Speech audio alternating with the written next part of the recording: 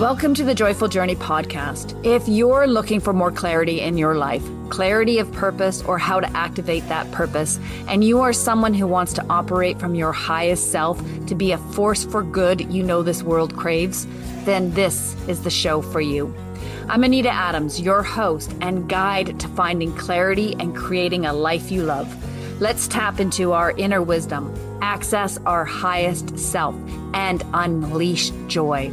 As we do this, we raise our vibration and heighten the collective consciousness. And that, my friend, is the joyful journey. Let's dive in. Hey, Joyful Journeyer, Anita Adams here, your host. And today we are going to explore if you can be both ambitious and content with life, and what it takes to get off the Isle of Suck when you are feeling anything but content. I've been holding on to this idea that you cannot be both content with life and ambitious. Somehow they seem at odds with each other. If you are content, then does that mean you stop trying to reach for the stars? Do you stop dreaming? Does being content mean you settle for less than what is truly possible for your life? These ideas have been bothering me lately as I've been feeling more and more content as I get older, which is great, but I don't want to lose my ambition. I don't want to stop reaching for those big, beautiful dreams. For me, dream chasing is a big part of what life is about.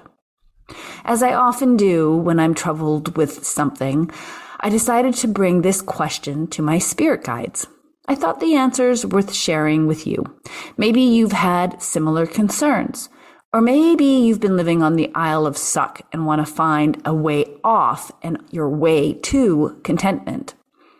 What follows is the conversation I had with my spirit guides. I hope it resonates with you as truth as it resonated with me. What can you tell me about being content with life? I begin my query with my spirit guides. Can you be ambitious and content at the same time, or are those two qualities mutually exclusive? Yes, you can be content and ambitious, they simply respond. Tell me more, I press. Contentment lacks attachment. It is only when you are attached to a specific outcome that you can lose that feeling of being content. It is good to focus on a goal, strive for something, reach for something that excites you, do all the work that moves you in the direction of your goal, and find the joy in doing it. And then be 100% all right if you do not reach that specific destination, or shoot past it, or change course. You are contentedly in motion, moving towards your goals, enjoying the journey as you float in the stream of the universe's flow, allowing it to carry you, open to where it will take you, still striving to reach a certain destination and curious about where else it may potentially take you. That is how contentment and ambition work together. It is taking action, being in motion, and maintaining an openness of the heart to accept the outcomes. At this point, I have to ask, and I do so ever so eloquently, what if the outcomes really suck? What if being in that flow leads you somewhere really sucky, painful even? That would only be a temporary stop on a journey to somewhere much better, my spirit guides inform me. It is possible that you need to learn something or develop a skill that will help you later in life. And that sucky place, as you call it, could be the only place or the best place for you to learn that lesson or develop the skills you need. It is not permanent. Any sucky or painful place you find yourself in will not be permanent. While you are there, remember this truth and look for the lessons, the opportunity to grow. Ask yourself, what is mine to understand here? What is mine to do that will help me grow and become better? That will help me become who I am meant to become. No matter how bad you perceive a situation, there will always be something there for you to take that is a gift. I think. It's hard to see the gift while suffering, though, isn't it?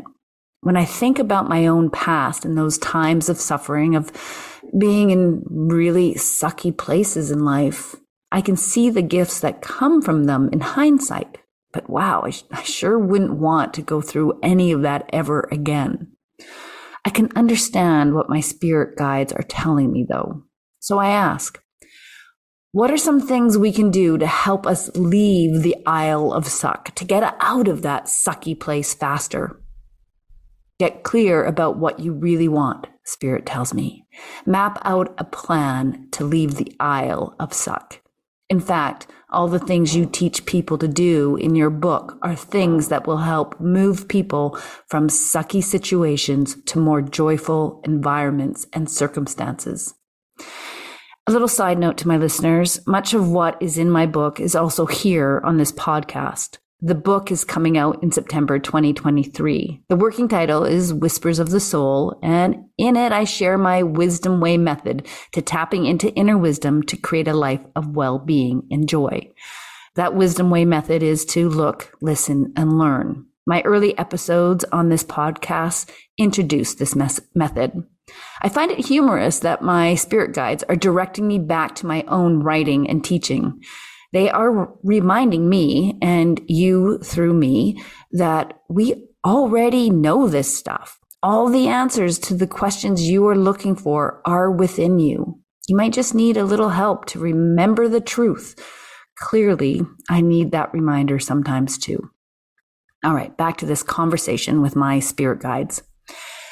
All right, say someone is in an abusive relationship. I probe. That would be the biggest Isle of Suck. What would you tell them to do?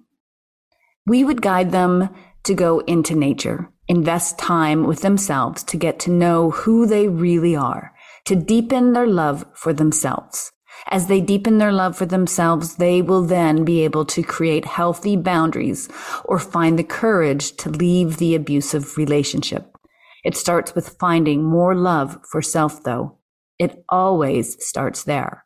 No matter the situation, when you deepen your love for self, you find the strength you need to move out of any challenging situation, even if that situation will take you years to navigate completely out of. Love for self is the power you need to take action. And so ends the conversation with my spirit guides. Somehow they always steer me back to one key message: love. And specifically, deepening your love for self. What I've grown to understand is that this love for self is what helps you to have all that you desire.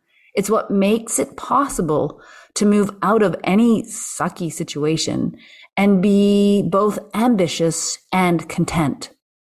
My big takeaway from this conversation is the reminder to be curious about where you are and why, and to look for the lessons and the opportunities to grow. Ask yourself, what is mine to understand? What is mine to do that will help me grow and become who I want to become?